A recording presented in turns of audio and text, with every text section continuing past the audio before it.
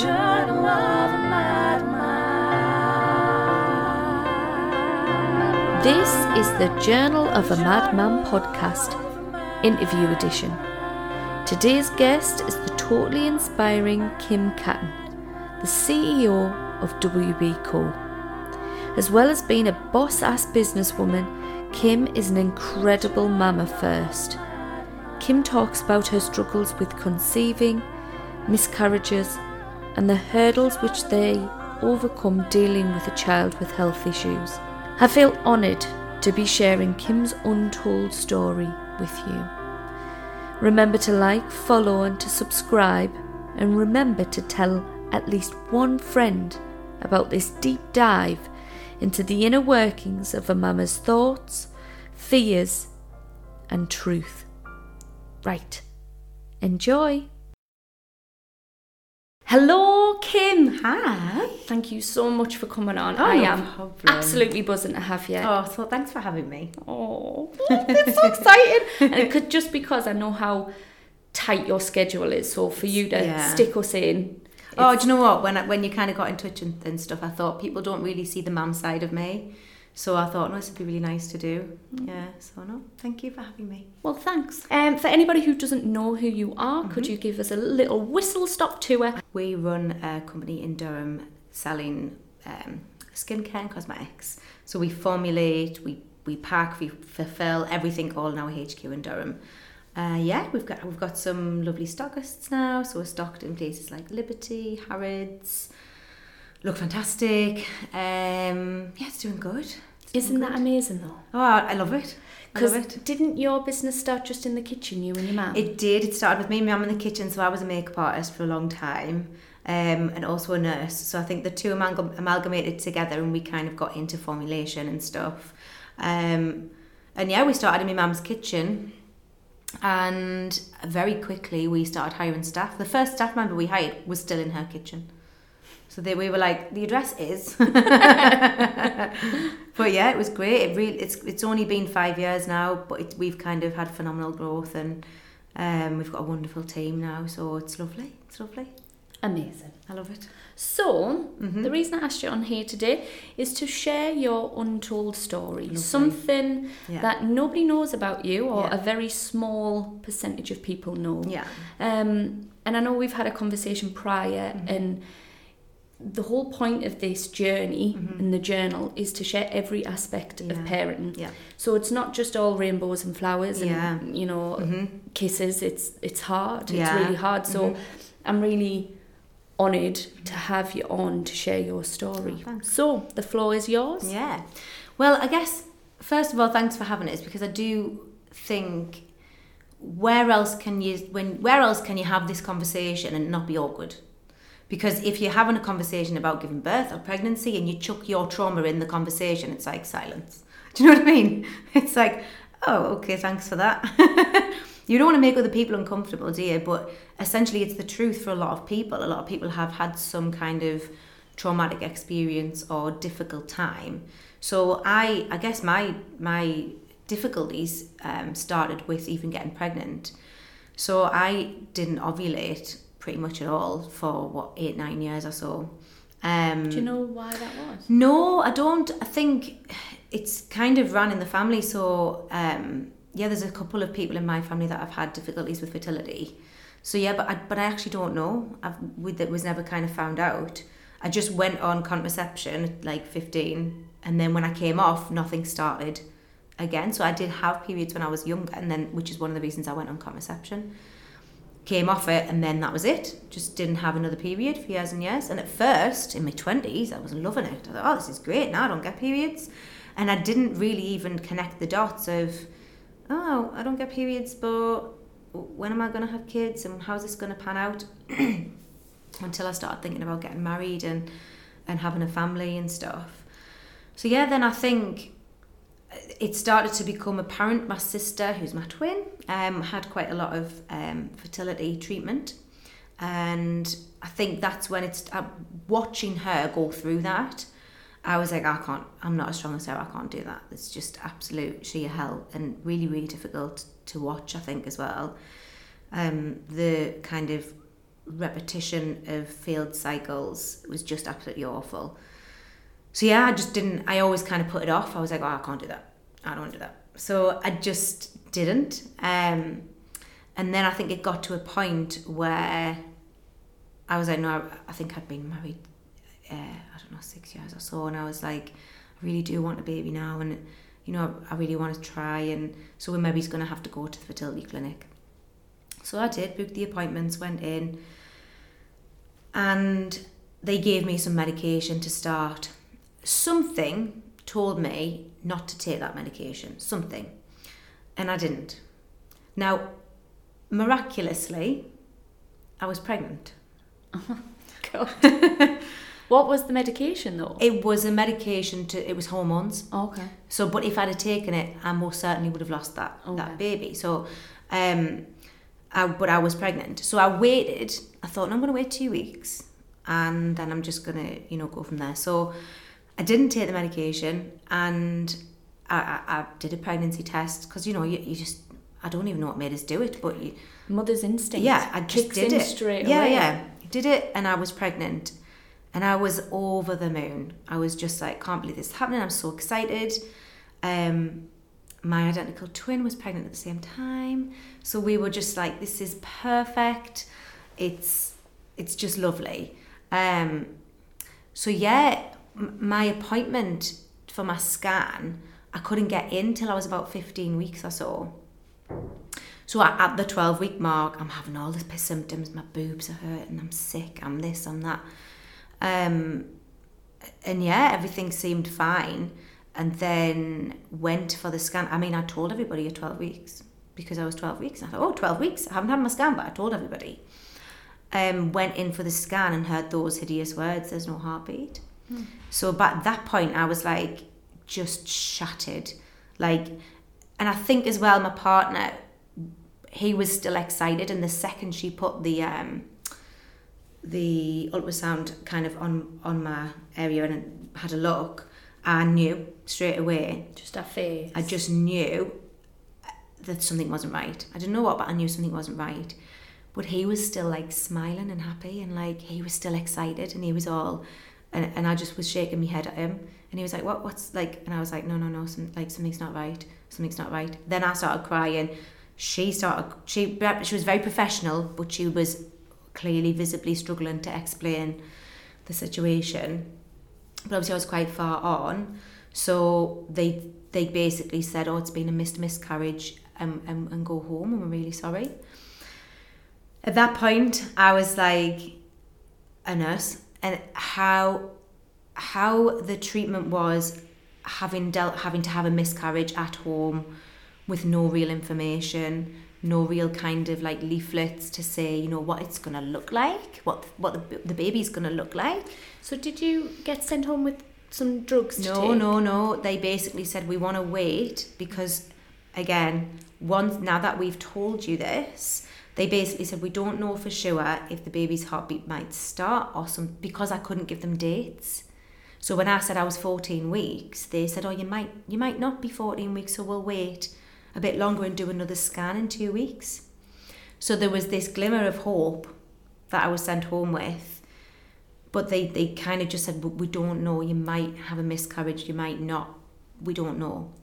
Within 24 hours, I'd started bleeding. And they kind of explained on the phone, I rang and they said, it's because your body knows. So now that your mind knows, it's going to kind of do what it needs to do to process it. And I was like, just distraught, obviously just a mess. The kids knew, so thankfully I had my sister and really great support, and my partner was great through it all. Obviously he's going through the trauma as well, so we kind of dealt with that as best we could, and then from there I was like, I'm not sure where to go from here or what to do. I was still under the fertility clinic. It kind of kick-started a bit of a cycle once I'd lost that baby. And yeah, I think it just changed us. It just changed us because it wasn't talked about. Nobody talked to me. It wasn't even like a possibility. What if I have a miscarriage? It wasn't something that, you know, I'd thought about. I was just, I'm pregnant, yay, everything will be great and I'm excited, and what names shall we have, and let's paint the nursery. So, you know, I think for me, before that, the anxiety around pregnancy was never there, and then it just magnified. So, I mean, I had the getting pregnant worry, but that, to me, that was the issue. And then after that, I was like, yay, we've done it, woo, everything's great. And then, obviously, it wasn't. So I took a break from everything, and I was just like, I just need some time to process and grieve and go through this. There was some great charities, so Tommy's helped, and I did utilise them because I needed support at the time. There was no real kind of conversation. I think now there's things like the Wave of Light on Instagram where people can kind of talk about it, but it was very taboo. It was very kind of hush hush. Yeah. It was like a secret, which was a bit bizarre because, like, for me, I was like, I've just lost my child. Like, I have to keep it a secret. Like, what? This is crazy. So, yeah, I think that was a really difficult time. And then after that, kind of over the next 3 years or so, I had another 4 miscarriages. Wow. So it was just a long, really long, difficult, anxiety-ridden time trying to get pregnant. Or trying to keep the pregnancy. Yeah. So, I mean, it's funny because when I got pregnant with my little girl now, so I have one little girl, Adeline now, and when I got pregnant with her, something from the second I did the test, something felt different. And again, I don't know what this is, but I rang my best friend and I said, I'm pregnant again. And she said, oh, sweetie, you know, and this was kind of a regular thing now. I was like, I'm pregnant again. What's going to happen? The anxiety starts, and how many weeks, you know what I mean, can we get to, and so on. And she said, how are you feeling? I said, something's different. And she kind of said, that's good. And I kind of said, I think I'm going to have a little girl. And she went, what? And I said, I don't know what it is, but I think I'm going to have a little girl with blue eyes and blonde hair.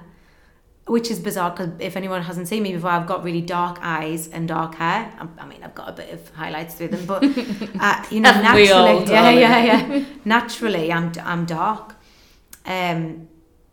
So yeah, and I just said something feels different, and she said that's good. Just see how you go. Difficult for my partner to kind of process because by then I think he'd just become slightly detached from things. But yeah, so we got early scans, went in, heartbeat was fine. That was a moment. Because I'd never had the heartbeat moment yet, no. So I bet that was... So 6 weeks they gave us by that point. I think they'd said you needed 3 miscarriages or something to be able to get an early scan. Oh, so you got that under the NHS? Yes, yeah. Okay. So by the time I'd had that last one, they said, all right, bring you in for a 6-week scan and we'll just do that nice and early. And even then, we were like, wow, I think I was between 6 and 8 weeks. They were like, oh, there's a strong heartbeat there. And everyone in the room was quite kind of teary and stuff because they knew my situation. So I was hysterical and just crying my eyes out and really, really happy. Went back for another scan. Everything was fine. And then went back for the 12-week scan. Everything was fine. So I was just like, wow, this is happening. This is really happening. Really started to get the sickness and all the rest of it and really welcomed it. Because up until about week 17, which I was like, oh, I can't do this. But yeah, so I think my pregnancy with Adeline, something definitely felt slightly different there. Mother's intuition, I don't know what it was, but yeah, I then got kind of to about, I think I was probably about 18 weeks or so and started to get really big. And I mean, I was just enjoying it. I think I was 12 weeks and COVID hit. So then I was like, oh wow, global pandemic, yay. Just sit in my pyjamas for the rest of the pregnancy. We didn't know what was going on, and I was getting phone calls to go back to nursing, and I was like, nope, I'm not going back. I am protecting my child at all costs. This is all I care about. And, you know, Yeah, so I think it was interesting going through that whole experience, having a baby in general, as you know, like for me, changes everything. Changes your priorities. It changes your purpose, doesn't it? So the second you kind of get pregnant, the second you start thinking about this other human, you have a new purpose for living even. Before that happens, you have a different purpose. And when all of a sudden you have this other child, this other human, you start looking at yourself differently, you start looking after yourself differently, it's a different purpose. So I think for me, when I lost that first baby and I had to go back to, what's my purpose now? Having had this new purpose taken away from me, that I really struggled with. And I think, yeah, it was like emotionally draining to try and figure out myself, where I go from there. But yeah, so went through kind of quite a bit with that. The pregnancy side of things, I was anxious up until about 20 weeks or so. Then I got to a point and I just told myself, I think, you know what, Kim, like, enjoy every day. You're living in anxiety every day, but every day is another day with this baby. So enjoy it, because you get an extra day with your baby. And if no matter what happens, what are you going to do if you lose this baby? You will either look back and you'll think, I didn't enjoy it. I didn't capture every moment. I didn't take the most of it. So I did. So I just thought, no, I'm going to enjoy this pregnancy. And that kind of middle period in that middle section was quite nice. Did the sickness stop? 19 weeks. I'm so jealous. Were you sick? The entire way through. Were you? Horrendous. Oh God, it's awful. Just hung over for 41 weeks. That's exactly what it feels like, isn't it? It's Being like the hungover. worst hangover of your life for 24 hours. Without the joy of the night before. Yeah, exactly, yeah. You might have one night that you can potentially remember, but no. Yeah, it's tough, eh? Mm-hmm. The sickness is tough. But yeah, I got through that. Got to about 28 weeks and had my usual appointment with the midwife, and she said, you need to go to the hospital. Heart sank? Like, oh my God, what? She said the heartbeat's fine. She listened with the Doppler. She actually played it for us. Said heartbeat's all fine, but I think you have polyhydramnios, which is too much fluid, and we don't know why. I was measuring. Had you ever heard of that before? No. So was it a quick Google search in the car? Yes. Freaking out? Exactly. Google search in the car. I actually rang my mum, and she said, oh, I had that. And I was like, what? She had the same thing, but she had twins, so myself and Kirsty. So it's much more common in twins. So I was like, what do you mean you had that? She said, oh yeah, I'm pretty sure I had that. I can't remember. So I'm having a look, and obviously the whole horror's come up, and I'm thinking, now what? They sent me for this emergency scan, and sure enough, I was measuring 40 weeks at 28 weeks. A lot of fluid. Do you know that uncomfortable stage at the end? I was like that from 28 weeks onwards. Oh. And I just got bigger and bigger and bigger. Baby was small, well, just nice size in terms of what they were measuring, but fluid was massive. So what's the complications with that then? So the complications, what I found out from the midwife and the consultant pretty much straight away, was you immediately become high risk for prolapse cord, high risk of the baby coming very early, and I think it was a higher risk of hemorrhage. So a very scary time for me. All of a sudden, I didn't want to go out the house. I didn't want to be too far away from a hospital. They'd said if my waters broke, I had to ring 999 and get into a certain position on the floor in case the cord got trapped underneath. So normally the cord's kind of where it is in baby's head's engaged nice and low. But she was just floating all over the place. So if my waters had broke, the cord could have got underneath of the head, and then if she goes underneath and squashes the cord, then you know she hasn't got oxygen, and it becomes very, very crucial that she gets out very quickly. So yeah, a lot to kind of process and think about. So that became difficult to even like, all right, I'm going out for the day. Now what? You know, I think, so yeah, I kind of just, again, I was like, enjoy it, try and enjoy this, try and enjoy it. They kept saying, we're going to bring you early, we're going to bring that early. So they were like, we just need to get you to 32 weeks. And then I got to 32 weeks and they were like, right, we're going to take you to 34. I got to 34 weeks and they were like, right, we're going to take you to 36. So I was just like, right, okay, this is fine. By the end, I was like, one of the midwife was arguing with the consultant that I needed admitting. The consultant was saying she doesn't, she's fine. The midwife was saying she needs to be admitted. I was just stuck in the middle of like all my days, like, please just make sure the baby's okay. So yeah, I think they'd always kind of like talk to us about there might be something that's maybe is wrong, or I don't like the word wrong, and I'll explain why it's like, but something wrong with the baby, which is what I was told. I don't like saying it like that because I'll explain why in a bit. But they basically weren't sure. They said she might have a fistula, a hole in her stomach. They said essentially the swallowing of the fluid wasn't happening properly. So for some reason there was excess fluid, and that they thought it was something to do with the baby.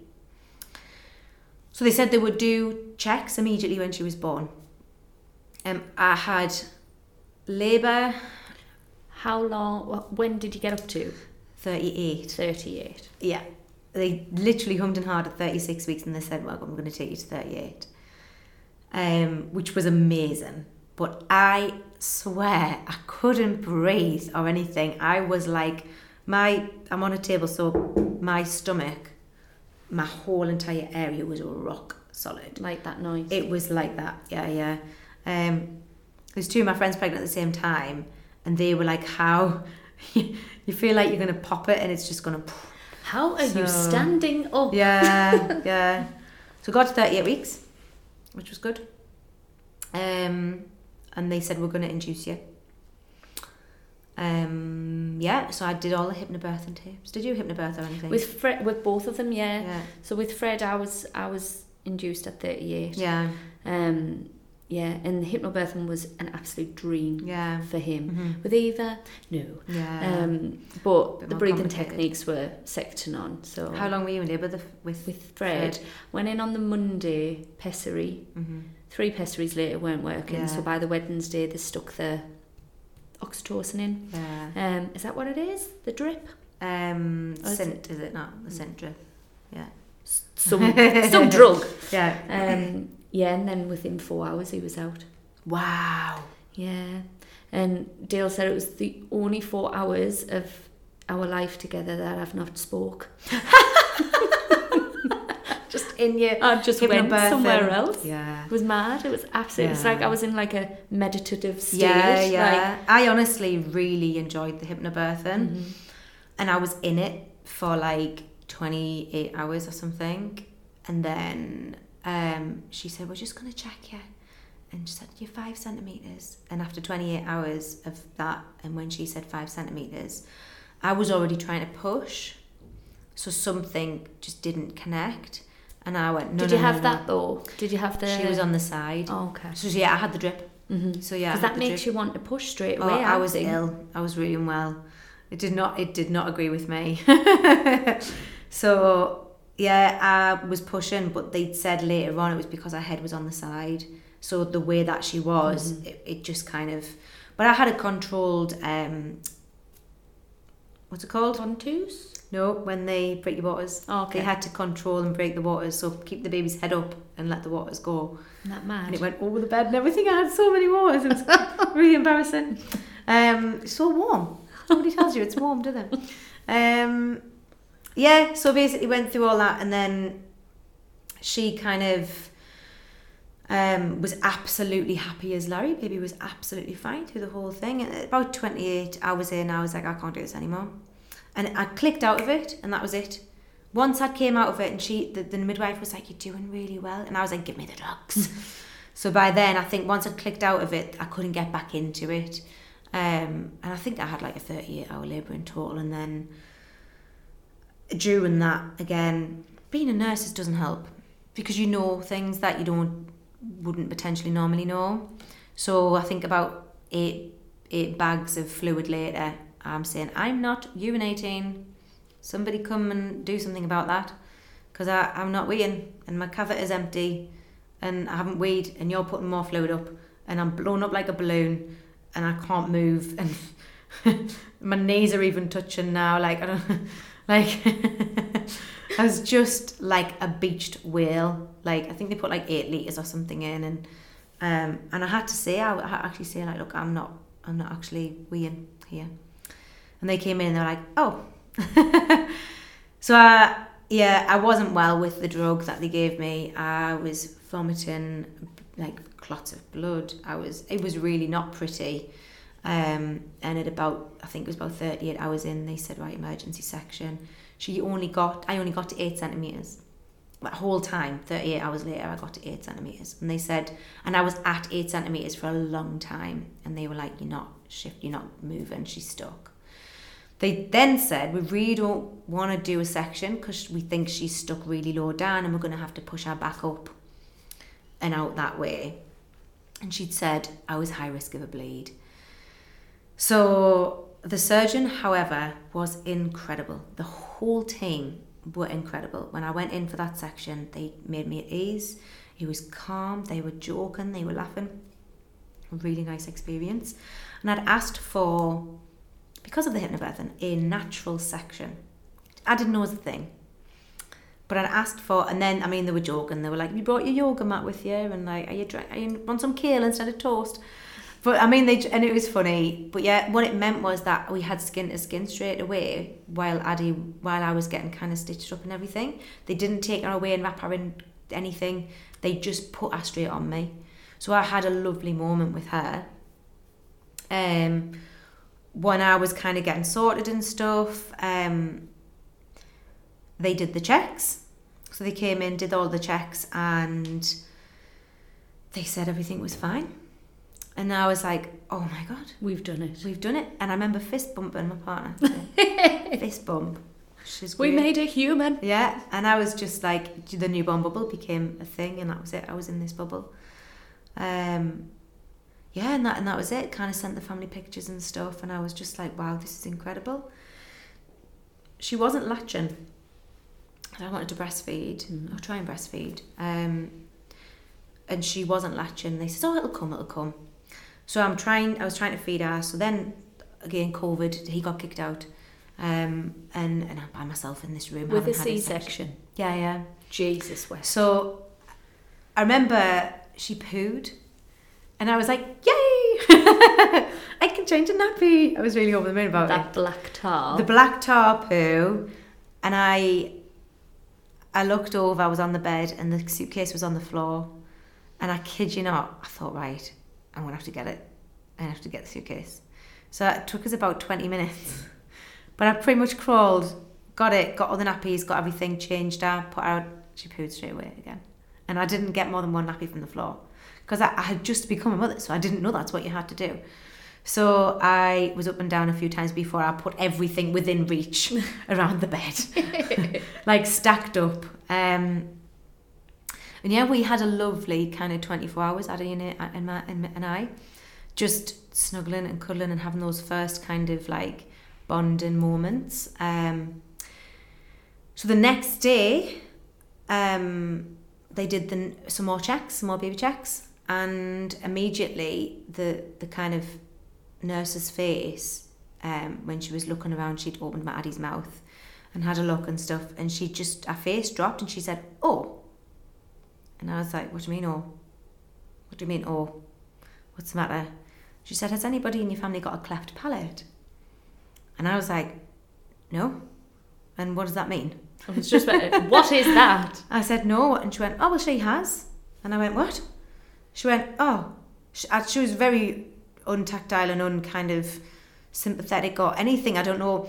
But she was like... surprised herself as well. She was like, oh, right. And she kind of handed ours. And she said, yeah, look. And showed us inside of her mouth. Bizarrely, I'd seen it, but it didn't register that there was something, because I was in this newborn bubble. I'd had 5 days of labour or something. And I was just like, right. And when I looked, there was just a hole. she didn't have a roof of her mouth. So there was no roof of her mouth. So seeing that, I was like, started to cry. I was like, is she okay? What does this mean? Like, have been feeding her? Where's the feed been going? All these questions immediately. I started crying and she just looked at me and went, I'll get the nurse. And then left.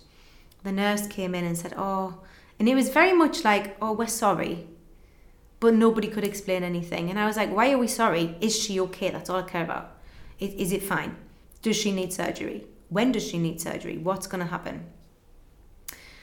I just said, what's going to happen? They said, oh, she will need a surgery and we don't know when, but we've rang the cleft palate team. They're on their way from the RVI. So I was like, that's quick. They're on their way, right? Okay, what does this mean? I rang my mum. I said, she's got a cleft palate. And my mum says, really calmly, it's fine. Kim, it's fine. And I was like, but I don't know what to do. The cleft palate team got there within about 20 minutes from the RVI. And then that scares you because you're like, why are you there was two of them. It was COVID. There was nobody allowed in the room normally. And all of a sudden I've got a team of people around us. And I'm like, why are you here and what is happening? The first thing they did was just check her over and said, yes, it is a soft and hard cleft palate.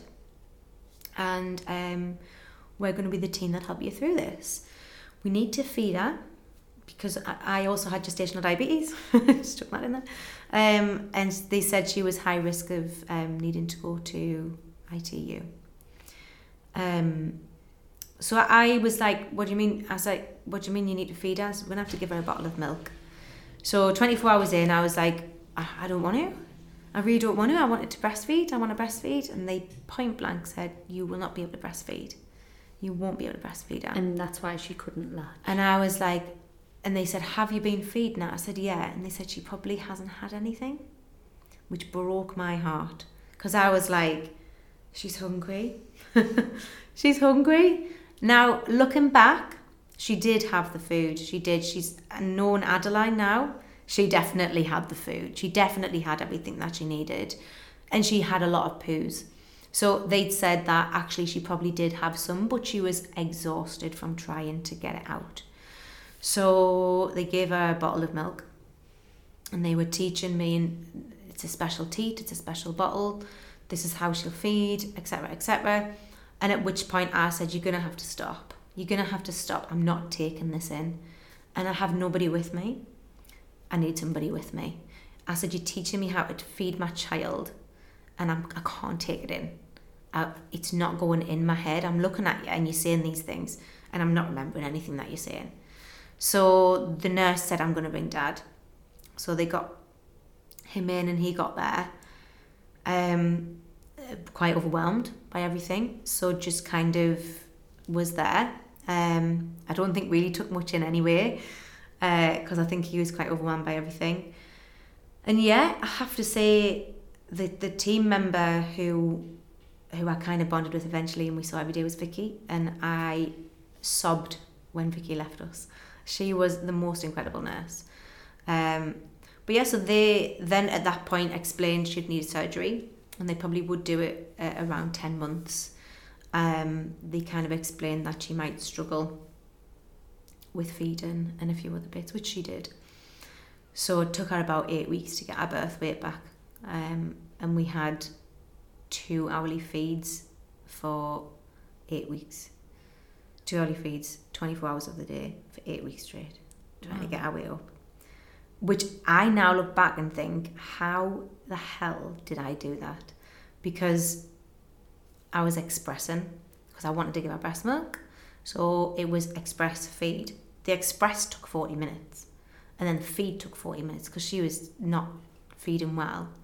So it was like a continuous thing, just 24 hours of the day for 8 weeks. And I look back and I'm like, I did it. Don't know how. If you asked us to do it again, I don't know if I'd be able to do it. Physically, don't know how I did it. But yeah, it's mad really, isn't it? When you look back and you think, how did I do that? So yeah, we kind of, it was tough, but I think when she was born, what I found really difficult was, to me, she was just perfect. And people kept saying things like, oh, I've just got something wrong with her. I know. What a sentence to say. I know. And yeah, there was a couple of like comments like that, and I just think, and they would go, it's lucky she hasn't got the lip, because everybody thinks of cleft lip. She's lucky she hasn't got the lip. And I think, well, even if she did, what does that mean? You know, she's still a beautiful, gorgeous, healthy baby. She needs some help in assistance with this.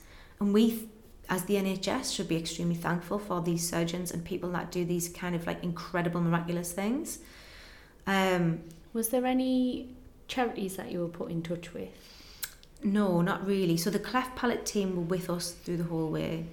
First year of Adeline's life, and I saw Vicky at least 3 times a week for the first 6 months. Like, she was just there.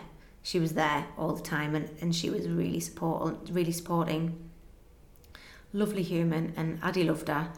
But other than that, there was Facebook groups and other stuff. But no, I walked. Funny enough, I just walked. I walked for about 3 or 4 hours a day. And that was like my way of getting out and kind of escaping from, I guess, everything. And how you said you had a couple of friends that were pregnant at the same time. Yeah. Did that change, not a relationship with them, but did they not know how to approach things? Or I think people were kind of a bit like, congratulations and sorry at the same time. And I was like, no, this doesn't define who she is. Which is why I've never really spoke about it, because Addie isn't a cleft baby, she's just Addie. Do you know what I mean? She's this happy, hilarious, most gorgeous, well-natured, perfect little child, and she has had a cleft palate. It's not, you know, this is when you first introduced, you know, when I was first shown people have had a baby, they were like, oh, isn't she gorgeous? Isn't she lovely? How are you feeding? How are you breastfeeding? And at the time, I was like, no, we're just bottle feeding. And like, they would be like, oh, can I feed her? And I'm like, oh no, she needs a special bottle. And then, you know, whatever it might be. Thankfully, it was COVID, so we didn't get a lot of intrusive kind of people saying, can I hold her? Can I this? Can I that? But yeah, no, I think there was just a lot of, it's that thing where it makes somebody else uncomfortable because they don't know what to say. And I kind of would rather people ask questions and people say, oh, so what does that mean? How does she cope with that? Because then I can talk about it and I know they're not uncomfortable. My concern was always around, I'm going to make them uncomfortable if I talk about this, and they're going to be like, oh, I don't know what to say. Do you know what I mean? So I just kind of, I didn't think, oh, I'm going to tell this person and that person. So I just didn't really talk about it when she was first born. Now I do. Now I'll kind of, and I'm out the other side of it now. She's had her surgery. It was very successful. I could have kissed the surgeon. So what did they do with the surgery then? So they fully repaired the palate. It's miraculous, and fully restored, and have given her a full soft and hard palate. So she has a soft and hard palate now. With her... So they didn't graft anything with Addie. I think sometimes they do have to, but I don't think they did. It was a 6-hour surgery. So at 10 months? 10 months old, yeah. And she was tiny. So getting her kind of on the bed and stuff when that first happened was just... Oh, do you know, when they put them under and things, she was a trooper. Absolute trooper. Traumatised me, but she was absolutely fine. And the team were great, and I've got nothing but amazing stuff to say about the RVI now after that. They were absolutely brilliant with that. So yeah, they repaired it, and then she hopefully won't need any more. Maybe she might, but she might not. She'll need some orthodontists' help and for her teeth, and she is more likely to get ENT kind of infections, which we know now, as she's 2 now. She's had quite a few of them. And yeah, her hearing.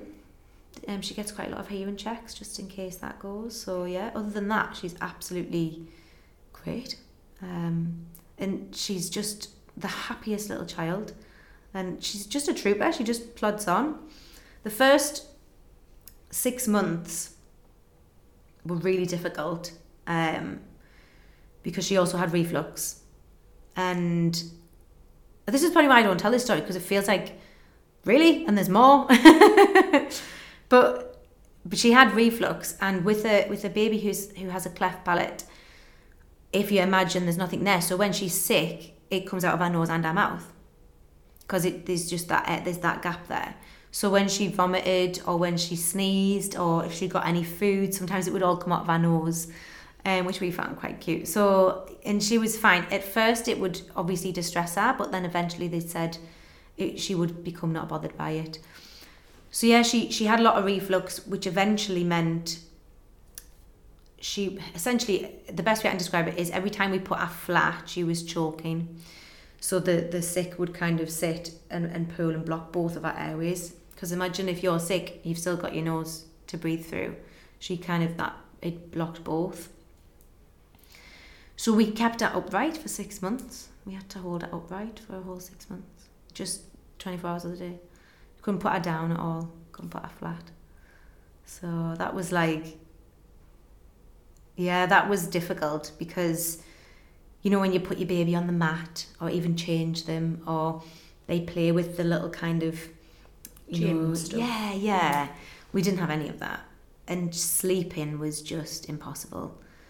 Just impossible. Another level of anxiety, because if I slept and she choked in the night, and you know we had monitors on our for oxygen levels through the night, because they'd said put her down to sleep for the night, and I couldn't, because it alarmed. It just alarmed and alarmed and alarmed, and I was like, I have to pick her up. She's choking. So it was just like really tough. I couldn't do a long journey with that 2-3 minutes if I was by myself, because if she was in the car and she's vomited or sicked, she would just choke. So it was just really, really stressful. When she got to 6 months and they started her on fit solids about 5.5 months actually, and everything changed. I'm the only parent ever that becomes less worried about their child choking when they start foods. Yeah. So yeah, she just, and then she ate and ate and ate and ate. She'll eat a 12-inch pizza now, just 2. She just eats. She's making up for it. Yeah. So she kind of did really well with solid food, and that stopped all that issue. She was on medication and stuff for it as well, but 1-year-old, she came off all of that, and at nursery now, even the teachers don't know. The only thing they have to do is a little bit more speech and language. Other than that, she's just the same as every other kid. Not that she has to be, but for her, I think she's just come so far to where she is now. She's a trooper. She's a little trooper. Is there anything pre-parenting that you would like to be like, I cannot believe that I even thought that was going to be a thing? I think it's just the expectation, isn't it, of what you're gonna. There's this and this is just life in general. This isn't having babies, but there's this kind of picture perfect life that is portrayed on the internet. I think social media, especially, that's just kind of very. Has become the norm. It's like that incredible life has become standard. So normal life is not Celebrated. Yeah. Or fun anymore. Whereas I think the same thing with Addie.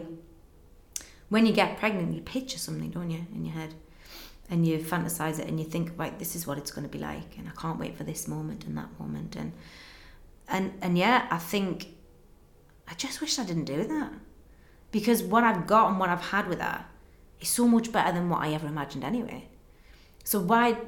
And then I kind of feel like I went through this process of grieving things like breastfeeding and the potential story that I thought we were going to have, and changing that round in my head. And I think, well, if I didn't have that in the first place, I would have just been like, I wouldn't have gone through that middle section of, oh, is everything going to be okay? Yeah, of course it's okay. It's absolutely great. We have the best time ever, and we have had since the day she was born. She has been the smiliest, happiest child since the day she was born. And for me, I didn't envisage the right things. Do you know what I mean? Mm-hmm. So yeah, I think that's the only thing. If I could go back and tell myself something, it would be, don't set expectations. just let it be and enjoy every second. And yeah, I think that's what I would have done. Be more in the moment, kind of Totally. thing. And it's my moment, and that's what makes it special. Nobody else's. Exactly. That's what makes it special. And I think, yeah, I wouldn't have the expectations that I did have before pregnancy. If someone had told me now, going back when I first started stressing, there might be something wrong, as we say, with the baby. If someone had said to me, yes, she's going to have a cleft palate, she's going to go through surgery, she's going to this, she's going to that, she's going to the other, I would have been like, all right, okay, I can deal with that. That's good. Do you know what I mean? It's like, I think processing it the way I did, just took a bit of time. Just took some time, and it was a lot all at once. And again, COVID, I didn't really have the support that I wanted at all, or could have any other time of the year. She's a proper COVID baby, like born during the height of everything. So yeah, I think, I didn't really have the visitors, and if you did have a visitor, it was the guilt. Oh my God, what if they brought COVID in the house? So, yeah, I don't know. It's been the most difficult time of my entire life, but also the most incredible. But I even think if you didn't have all this hardship, it still is. Yeah. So parenting in general is a mind-boggling mess. Totally. I don't know how I come to work some days. The mum guilt is unbearable, isn't it? The mum guilt, and where does it come from? Because this is what I would love to find out. Where does mum guilt come from? Is it a maternal thing that we have? And I've read up on this, and apparently part of it is maternal, where you are drawn back to your child. So if you come to work, you feel guilty for going to work because you have this drawback to your child. Blokes don't have that. They don't have that maternal guilt. Because they don't have that natural maternal instinct. Because we created the human. Created, birthed. I told you what my mum guilt's called, didn't I? You did. Brenda the bitch. Yeah. Name her. Yeah. Shame her. Yeah. It's tough. It's really tough. I think, like you say, she's 2 now and she's absolutely great. Health-wise, she has no issues whatsoever. She does some really cute things, actually. So Adeline's milk, when she says milk, she does struggle with the k, because if you say the word k, you're using your soft palate at the back. So instead of that, Adeline's decided that to make this noise instead. So when she says milk, it's milk. I love that. Which is so unique and lovely. And obviously she's going to have help with going through how to kind of correct that. But I mean, come on, it's cute. We don't even need to correct that. I know, yeah. Is there anything that your parents did for you as a child or instilled in you that you would want to instill in Addie? Oh God, yeah, so much. More so stuff when I get older, but I mean, if you think about it, my mum is a superhero to me. I have one child, and we had a little bit of a difficult start with Addie, bless her. My mum had 3 under 10 months. I don't know how. And myself and my sister were both very early, so very premature and quite unwell. So I don't know how she did it. She was by herself with 3 under 10 months. Have you heard her origin story as a parent? Yes. Okay. Yeah. I would say, I think more than anything, one of the things that my mum instilled in me is graft and work hard, and that the value of something is only valuable if you've really really worked for it. So the value of things. I mean, as much as I want to, everything I do in this business is for Addie. If I could have £10 million for her tomorrow, every parent would, wouldn't they? You'd kind of, what would I do though? I'd still make her work. I'm just not going to be given anything. She'll work for it, and she'll have to earn, and she'll have to learn the value. So that's one thing definitely that my mum instilled in me very young, that I think has given me a really good work ethic, and I want to make sure she has that as well. So definitely that. we have a little tradition. Yes. On the Journal of a Madman. Lovely. The parent tip jar. Lovely. Oh, it's not making a noise today. So, our lovely parents on Instagram have put some parent tips in here. Fabulous. Could you pick one out? Yeah. At random, give it a little read out, and then give us your Just take on it. Yeah. Got one, Agree, I've got one. disagree.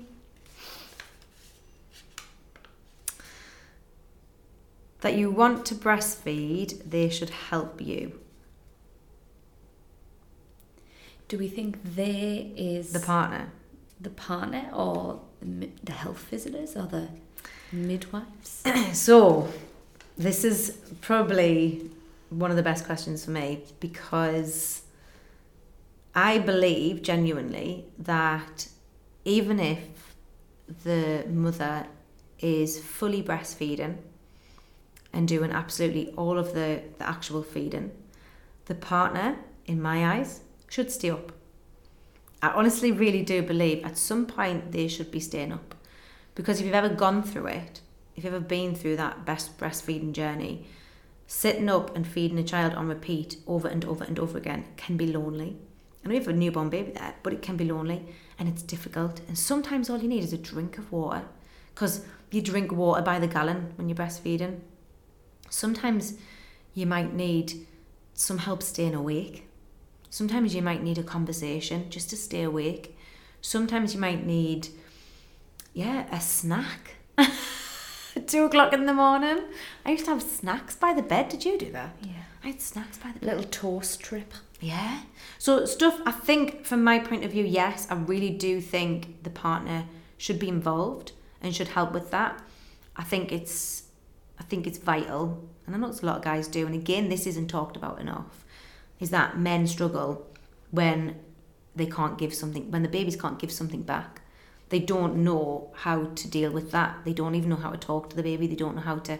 Women, it's quite instinctual. And I think a lot of guys do struggle with those, at least first 6 months. But that's never talked about, which it should be more. But yeah, I do think that people should help. I do think the partners should be helping. If you have a partner and you're breastfeeding, I think there should be some kind of schedule or routine or something where you can both equally get a decent amount of sleep and try and make it equal, rather than, if it works for you. I know one of my friends, she said, I do all the feeding and he does all the nappies. That's great. That works. It feels like both of you are taking some of the share. It's that partnership, isn't it? Yeah. She says, I put it in and he takes it out, so it is that partnership and that togetherness and that we're in this together kind of. Because it changes you as a relationship and a dynamic. So it changes you as a human. Absolutely. Individually. But then within your partnership, it's like, hold on, we need to redo all of this, work out who's responsible for what. And, with Fred, Dill didn't know, well, he did actually still do, because I expressed as well. Yeah. And he wanted to feed one bottle, and he would do the middle of the night, so I could get, the 2-3 o'clock, so I could get a chunk of sleep. And then we were at my brother's house, and he informed him that when you're back at work, you don't do that. No, he didn't. So my husband was like, so I'm tapping out. You're not at work. You do all of the feeds. No. And he didn't do any more after that. And I was like, that's not a thing. Not a thing. I'm not at work, but I am making sure that this job. Human is alive. Yeah. Like, help a woman out. But it's that conversation that is essential, I think. It might be, like I say, that you come to some conversational agreement where you say, you do all the feeds, I'll do all the nappies. If that works for you guys as a couple or as a family, great. Continue with that. I think there is an assumption she's breastfeeding, she doesn't need my help. Well, that's very debatable, because it depends on what help is. Because help is also support. And support can also be a conversation, as we've discovered. Do you know what I mean? It can be a walk. It can be a chat. It can be. So needing help with breastfeeding isn't always the physical side of it. Just a hand on you. Exactly. I had it when you were speaking there. I had the worst visual of me asleep and Dale with his hand on my tit, holding the baby. Yeah. Like that sometimes is just that support, right? We're all in this together. Yeah, absolutely. And it feels doable, doesn't it? When you've got that. Feels like we can do this. As a team, we can do this. But yeah, I definitely think there should be at least a conversation about how much help. Who's doing all the bottles? Who's doing all the sterilising? Who's doing all the, all those different things? If you're not breastfeeding, no excuse whatsoever. Share it out. If you are breastfeeding, then again there is like cups that need emptying on one side. Because there's pads that you can get. There's a million things that the probably your partner's never thought of that you have to do while you're breastfeeding. There's again snacks, water, drinks, food at 2 o'clock in the morning, 3 o'clock in the morning, whenever it is. Fine, but you don't want to feel like you're asking too much. So I think just share it out, have the conversation and make sure that it's kind of equal. Yeah, definitely. That's my advice on that one. Well, thank you very much. No problem. So, Miss Kim, thanks. No problem. Hope it's been helpful, or if anybody's listening with kind of, if any anxiety around pregnancy or anything like that, enjoy every day. It's my advice. And even if there is something that, crops up, I'm testament, it'll be fine. And not only fine, like I wouldn't change it for the world. I wouldn't. Well, I think that's a brilliant place to leave it. So I'll leave you with your busy schedule. Thank you. Thank you for having me. And that's it. All done. If you'd like to share your own crazy stories on parenting, please follow me on Instagram and send me your journal entries at Mama Social Co, and I promise to keep them anonymous if you want me to. Also, remember to hit follow, subscribe, share, and if you want to leave me a little review, I'd really appreciate your feedback. So that's it. Have a great day and see you soon.